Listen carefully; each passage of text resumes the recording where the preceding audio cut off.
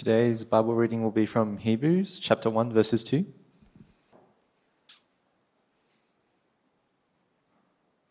So that's Hebrews chapter 1, verses 1 to 2. In the past, God spoke to our ancestors through the prophets at many times and in various ways, but in these last days he has spoken to us by his Son, whom he appointed heir of all things, and through whom also he made the universe. This is the word of the Lord.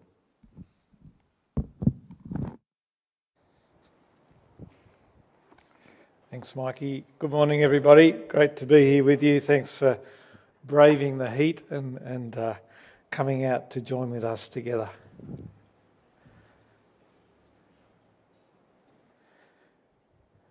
I want to start off by showing some examples of some decisions that people have made that turned out, well, to be less than wise. In that first shot, I don't know if you can see what's going on, but they're having a group of lads having a pool party. And when you have a pool party, well, of course, you've got to have some music to go with it and something to cool your beers down while you're in the pool. So, of course, you have to have a power lead going out to the middle of the pool through the water. Well, what could possibly go wrong with this setup? Is that working? Yep. Then after the pool, you go and practice golf at the driving range, right? And of course, you help your mate out by holding his golf ball while he tees off. And then what about this one? So what about this one? If you have any experience moving house, you know what a pain it is to move if you've got to go up to the second or third floor, right? I don't know if you ever experienced that. Well, here's a genius solution. Catapult those heavy appliances up to the second floor.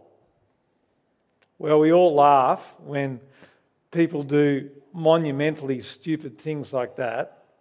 But I don't know about you, but part of my reaction is kind of a relief that it's not me doing those stupid things, because I know I'm capable of making some dumb decisions. And I think all of us have a healthy built-in fear of making stupid decisions. You don't want to marry the wrong person, do you? And for it to end up in disaster. You don't want to get a job that becomes like a millstone around your neck because of a toxic office environment. You don't want to waste your life and end up being miserable. And then as Christians, we've got an added layer to that, because we want to live to please God, don't we? If you believe that God is in control and that He chose you for His purpose, that He has a purpose and a will for your life, you want to live according to that will. You want God's best for you, right? You want to live up to your potential. You want to make wise decisions. Who does God want me to marry? Where does God want me to live? Is He calling me to be a missionary? How do I hear from God?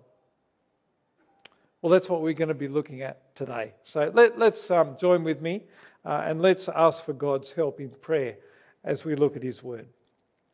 Father, we thank You that You are a God who speaks to us. You don't leave us in the dark, but You give us everything that we need to know what Your will is and to know how to live for You. We pray today that You will give us ears to listen to what You have to say. And we pray it in Jesus' name. Amen. Well, where we're going today is that we're going to start with what the Old Testament says about how God spoke to His people. That's my first point. Then we'll look at the New Testament. And my third point is that we're going to look briefly at the idea of calling. What does it mean to be called by God? And then finally, we're going to pull things together and see how this is all relevant for us today. So that's where we're going. So let's start off with our first point, God speaking in the Old Testament. We're going to look at just two short passages. The first one is Genesis 12, 1 to 3. The Lord said to Abram, "Go from your country, your people, and your father's household to the land I will show you. I will make you into a great nation, and I will bless you. I will make your name great, and you will be a blessing. I will bless those who bless you, and whoever curses you, I will curse. And all peoples on earth will be blessed through you. A well-known story, you may well be familiar with it, where God calls Abram from a distant land. Ultimately, doesn't say it here, but ultimately he leads him to the land of Israel, to be the father of the Jewish nation. It doesn't say how God speaks to Abram, but somehow he communicates this message directly to him, a very specific word just for him. And if you know your story, we know that Abram listens to the word and that he obeys. The second passage, Exodus 3, 1-4, again quite a well-known passage. Now Moses was tending the flock of Jethro, his father-in-law, the priest of Midian, and he led the flock to the far side of the wilderness and came to Horeb, the mountain of God. There the angel of the Lord appeared to him in flames of fire from within a bush. Moses saw that though the bush was on fire, it did not burn up. So Moses thought, I will go over and see this strange sight, why the bush does not burn up. When the Lord saw that he had gone over to look, God called to him from within the bush, Moses, Moses. And Moses said, here I am. God continues to talk to Moses, and then we'll jump down to verse 10, where God says, so now go, I am sending you to Pharaoh to bring my people, the Israelites, out of Egypt. So here we're told that the Lord appeared to Moses from the bush. So in some way, Moses sees God. In some sense, he sees God, but then he also hears from God. God calls to Moses, presumably in an audible voice, and then gives him a specific instruction to go to Pharaoh and to bring my people out of Egypt. Again, a very specific instruction. And we could look at many other examples in the Old Testament of God calling people in similar ways. We could also look at the ways that God spoke through these people to God's people, Israel, like as an intermediary, for example, with Moses. He gave specific commands to the people on how to build the tabernacle. God spoke the word to Moses, then Moses spoke to the people. Time and time again in the Old Testament, we see God speaking directly, either through dreams or an angel or an audible voice. He gives a specific command for a specific time. Now, this raises a question which you may have already thought of. Well, if God spoke that way to Moses and Abraham, then does he call us? Does he speak to us in the same way? Certainly, there are many Christians who say that he does. I've heard many missionaries say that God called them to go to a specific country. I've had other people tell me things like, God told me to go to this place on a particular day, a particular city, or even God told me to marry this person. Should we look to God to speak to us in the same sorts of way? Well, hold on to that question because we're going to come back to it. And we'll look a little bit more at the idea of calling later on. But first, our second point is, how does God speak in the New Testament? And we've got just one passage to look at, the one that we just had read to us by Mikey, and that's Hebrews 1, 1-2. Let's look at it again. In the past, God spoke to our ancestors through the prophets at many times and in various ways. But in these last days, he has spoken to us by his Son, whom he appointed heir of all things, and through whom also he made the universe. In the past, he's talking about the Old Testament times. God spoke to our fathers through the prophets. We've just seen that in the way that he spoke to Abraham, Moses, and others. And then he spoke to other people through them. But in these last days, the writer of Hebrews tells us, he has spoken to us through his Son. The Son, of course, is Jesus. The last days are the times that we're now living in, you and I. in 2021. The time since Jesus has lived and died, right up to the present. Now notice that the writer uses the word but here, beginning of verse 2. But in these last days, he has spoken to us by his Son. That word but is to introduce a contrast with what's come before. Before, God spoke through the prophets. But now, by contrast, God has spoken through the Son. How does God speak through Jesus? I want to suggest that he speaks to us in three ways. One, the words of Jesus himself, recorded in the four Gospels, Matthew, Mark, Luke and John. Two, the life and death of Jesus, the miracles, the way he lived, and most importantly, through his death and resurrection. Again, recorded for us in the Gospels. And then thirdly, the explanation of Jesus' life, which is basically the rest of the New Testament. Paul's letters, the other letters, the letter of Hebrews that we have there.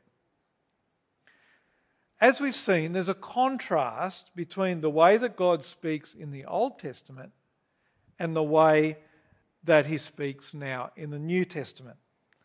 We've seen it in the Old Testament. God often appeared directly to people with a specific word for them. He had very specific commands for them. Go here, do this, tell the people that. But now in the New Testament, God speaks through his Son. Jesus is God himself who took on flesh to dwell among us. The creator of the universe came and made his home to be with us. He spoke with us face to face. In the Old Testament, people only heard indirectly from God. But now he's appeared to us in human form. It's like going to watch a play. In the Old Testament, it's like hearing the actors from behind the curtain. But then the curtain parts and you can see right in front of you God appearing in the center of the stage. We now hear him speak to us directly. Now you may be thinking at this point, wait a minute, Marshall. In the Old Testament, they still had God's word. How come God still spoke to people in visions and dreams? And why shouldn't we expect him to speak to us in the same way, in those kind of miraculous ways? And what about those stories of God speaking to people today in miraculous ways? Giving dreams, for example, to people in the Middle East who've never heard about Jesus, but Jesus revealing himself to them in dreams. To which I want to say, yes, God can and does still speak in those ways, in very special cases. A friend of ours named Jody had a quite amazing story about how her dad found her mum. Her mum had been through a very difficult time and had run away from the family. But Jody's dad didn't give up and knew his wife was somewhere on the north coast of New South Wales. He didn't know where, but he prayed that God would lead him to her. Got in his car with the family and started driving. Through a series of miraculous circumstances, God did indeed lead him to his wife, to the right place. They were reunited. But stories like that are exceptional, aren't they? We remember them because that's unusual. God doesn't usually speak to us in that way. Now that Jesus has come, the way that God speaks to us changes. And that's because of a very crucial difference between the New Testament and the Old Testament. Jesus promises that we now have God's Spirit. Have a look at John. These are the words of Jesus. John 16, verse 13. When the Spirit of truth comes, that's the Holy Spirit, he will guide you into all truth. After Jesus rose from the dead, he sent his Spirit. And now he is with us, each and every one of us who is a believer in Jesus, to guide us into the truth. And that changes things. Jesus coming changes the way that God speaks to us, and having God's Spirit changes the way that we can understand the truth. You see, in the Old Testament, the Holy Spirit was not with God's people in the same way. Certainly there were special times, we are told, when the Holy Spirit comes upon God's people, like Moses, King David, the prophets. But for the most part, the people didn't have the benefit of the Spirit working in their hearts to help them understand God's truth. As a result, we read in the Old Testament that they weren't very good at keeping God's truth. They had a bad habit of wandering away from God, didn't they? It became obvious that God's plan for his people to obey his law wasn't working. And in the end, Israel self-destructs in civil war. They are taken into exile, and it looks like a very bad ending for God's people.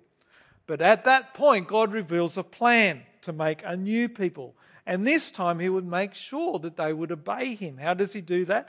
He will give each and every one of them his Spirit. This is what he says in Ezekiel 11. This is written at a time when they were in exile, talking about the future for God's people. God says, I will give them an undivided heart and put a new spirit in them. I will remove from them their heart of stone and give them a heart of flesh. That's talking about the Holy Spirit that we just saw Jesus was describing. God would radically change the way that he would relate to people. Instead of having to hear from God indirectly through Moses, a prophet or a priest, now God's people could hear from him directly because he gives us his Spirit. And the way that we hear from God isn't through an audible voice or a dream or a vision, but through the Bible. The Spirit takes those words and makes it personal to us. So when Manlock, sorry to pick on you, Manlock, when Manlock reads that God so loved the world that he gave his one and only son, she knows that God loves Manlock along with thousands, countless millions of other individuals all over the world. When John reads that Jesus commanded his disciples to go and make disciples of all nations, he knows that this is Jesus' words for John, that he has a role to play in making disciples in his neck of the woods, in his part of the world. Now I want to come back to the idea of calling, as I said, and that's our third point. What is God's calling for us? We touched on it with Abraham and Moses, that God called people in the Old Testament in very specific ways to go and do a particular thing. But we still use that word today, don't we? As I touched on before, missionaries being called to the mission field, and it often involves them believing that God's calling them to a very specific place, perhaps even a specific city. We might also talk about calling in a more secular way, or in a broader sense, that I felt called to be a nurse, or I felt a calling to move to the country, whatever it is. So how does this idea of calling fit with what we just read in Hebrews 1 about how God speaks to us now through his Son? Is there a difference to the way that God called people in the Old Testament to the New Testament? I've got two short passages I want to look at, and this time I want to get you to do a little bit of the work. Don't worry, it's not hard. I'm going to bring them up on the screen, two passages which we'll read in a second. But I'm going to get you to read through these and quickly, briefly consider what it is that people are called to do in each one. Okay? So the two passages are Romans 1, 5-6. Through him we receive grace and apostleship to call all the Gentiles to the obedience that comes from faith for his name's sake. And you also are among those Gentiles who are called to belong to Jesus Christ. First passage. Second passage, Ephesians 1:18. Paul's prayer to the Ephesians, I pray that the eyes of your heart may be enlightened in order that you may know the hope to which he has called you. Just a minute. Just take a minute. It's not difficult. Just have a think about what it is that God is calling people to do in these passages.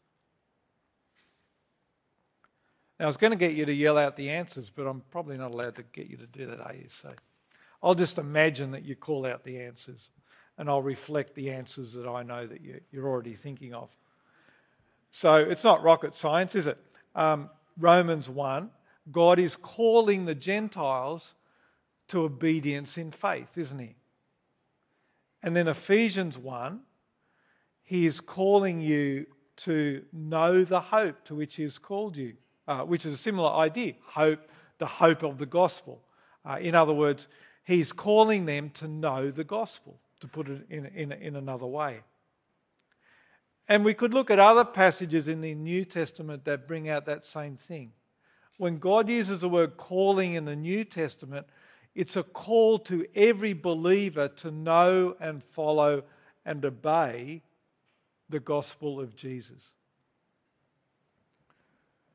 In the Old Testament, God called Abraham, the patriarchs and the prophets to move to this place, to do this job, very specific things.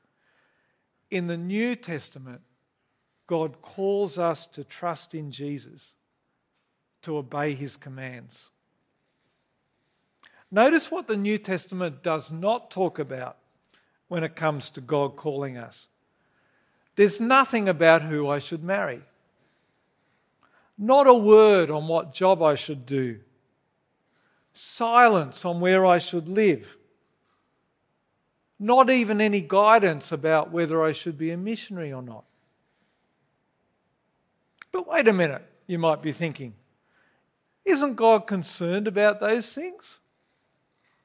Doesn't God care about where I go to serve him? Well, of course he does. And what if I make the wrong choice and miss out on God's will? Well, they're really important questions, and I know from personal experience how desperately we want to know the answers to those. If I marry the wrong person, it could have devastating consequences. I don't want to pursue the wrong career path and end up in a dead-end job for the next 40 years. But when we look carefully at the New Testament, we see that we already have everything that we need to live according to God's plan, to live by his will.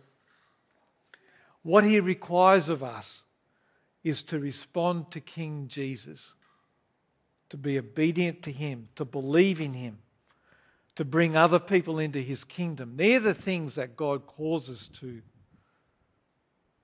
And if you're doing that, if you're trusting in him faithfully as you can, not without sin, but as faithful as you can, day by day, whatever you're doing, wherever you are living by God's will. That's his plan for your life. Whether you're living in Kingsgrove or in North Africa, whether you're pastoring a church or you're working as a garbologist, it doesn't matter. If you're responding to God's calling to believe and to obey, you cannot miss out on his plan for you. You see, friends, the Bible makes it clear that God is in control over all our circumstances of life. He is a big God. He is bigger than our individual choices. Big enough to look after your marriage, no matter how you choose your partner. Big enough to use you no matter what job you do. So don't get anxious about missing out on God's will. Because if you are serious about trusting God and obeying him, you're not going to miss out on his will. To finish off, a final word about hearing from God. We saw in the Old Testament that God used many different ways to speak to individuals. Dreams, a burning bush, visions, angels. And we've seen that in the New Testament, he speaks through his Son, and he calls us to believe and obey. But what about hearing from God more directly, more personally? Shouldn't we look for that? How encouraging it would be if I had a vivid dream that I just knew was God speaking to me personally. Well, let me say that I can sympathise with wanting a direct, intimate encounter with God in that way. And I can understand why some churches emphasise that idea of hearing a direct, personal, specific word from God.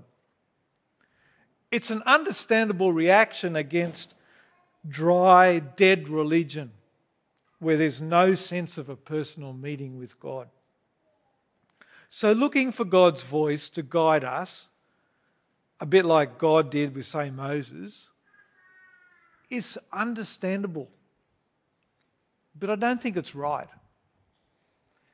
In the New Testament, we have everything we need to know God's will and to know how to live. We have His Word. We have His Spirit to guide us and to show us all truth. Let's just quickly look at Hebrews 1 again. In the past, God spoke to our forefathers through the prophets in many times and in various ways. But in these last days, He has spoken to us by His Son, whom He appointed heir of all things and through whom He made the universe. God's own Son, who is King of the universe, who created us and the heavens and the earth, has come down and spoken to us. He has spoken to us through His words. He has spoken to us through His life, through His death. Most importantly of all, He willingly shed His blood for us so that we can be forgiven and live with Him forever. That's His message to us. There's nothing else we need, friends. It's all there in the pages of the New Testament. What He has done for us and how we are to respond to that. We don't need anything else. We don't need dreams, audible words, miracles. What we're actually doing when we look for these things is we're saying to God, I don't really trust in your word enough. Your promises aren't enough. I need something more. Let me finish off with two thoughts. One is a danger of relying on hearing from God in some extra way to His word. And the second one is how God, speaking through His word, is tremendously freeing for us. Firstly, the danger of relying on things beyond His word. When we were in the East Asia, we had a friend at the church that we attended who one day got up and left his wife and two young daughters to shack up with another woman. A number of people, including the pastor, tried to confront him about his actions, but he was completely unrepentant. He was convinced that it was God's will for him to leave his wife because he said he's never felt so alive. It just felt so right. Now that's an extreme example and there wouldn't be many people who would agree with him, but it shows the problem of apparently hearing God's voice. How do we know it's God? How do we know it's just not my own desires speaking? The only reliable test for how we know something is God's will, if it's in God's unchanging word that He has given to us in the Bible. Final thought. Knowing that God guides us by His word is tremendously freeing. Because I know that what God wants for me is to faithfully trust Him, to love my wife and kids and those I'm serving, etc. But when it comes to where I live, who I marry, what job I do, well, God gives me the freedom. In the context of praying, of course, and trusting in Him that He will help me to make wise decisions. But God gives me the freedom to use my brain to make wise decisions on those things. And I'm not under pressure to hear from God whether I should live in Roselands or Africa. I don't have to fear missing the boat by not hearing God and somehow missing out on His will. His will is to listen to His Son, whom He appointed the heir of all things, through whom He also created the world. He calls us to believe in His gospel and to obey His Son. Amen.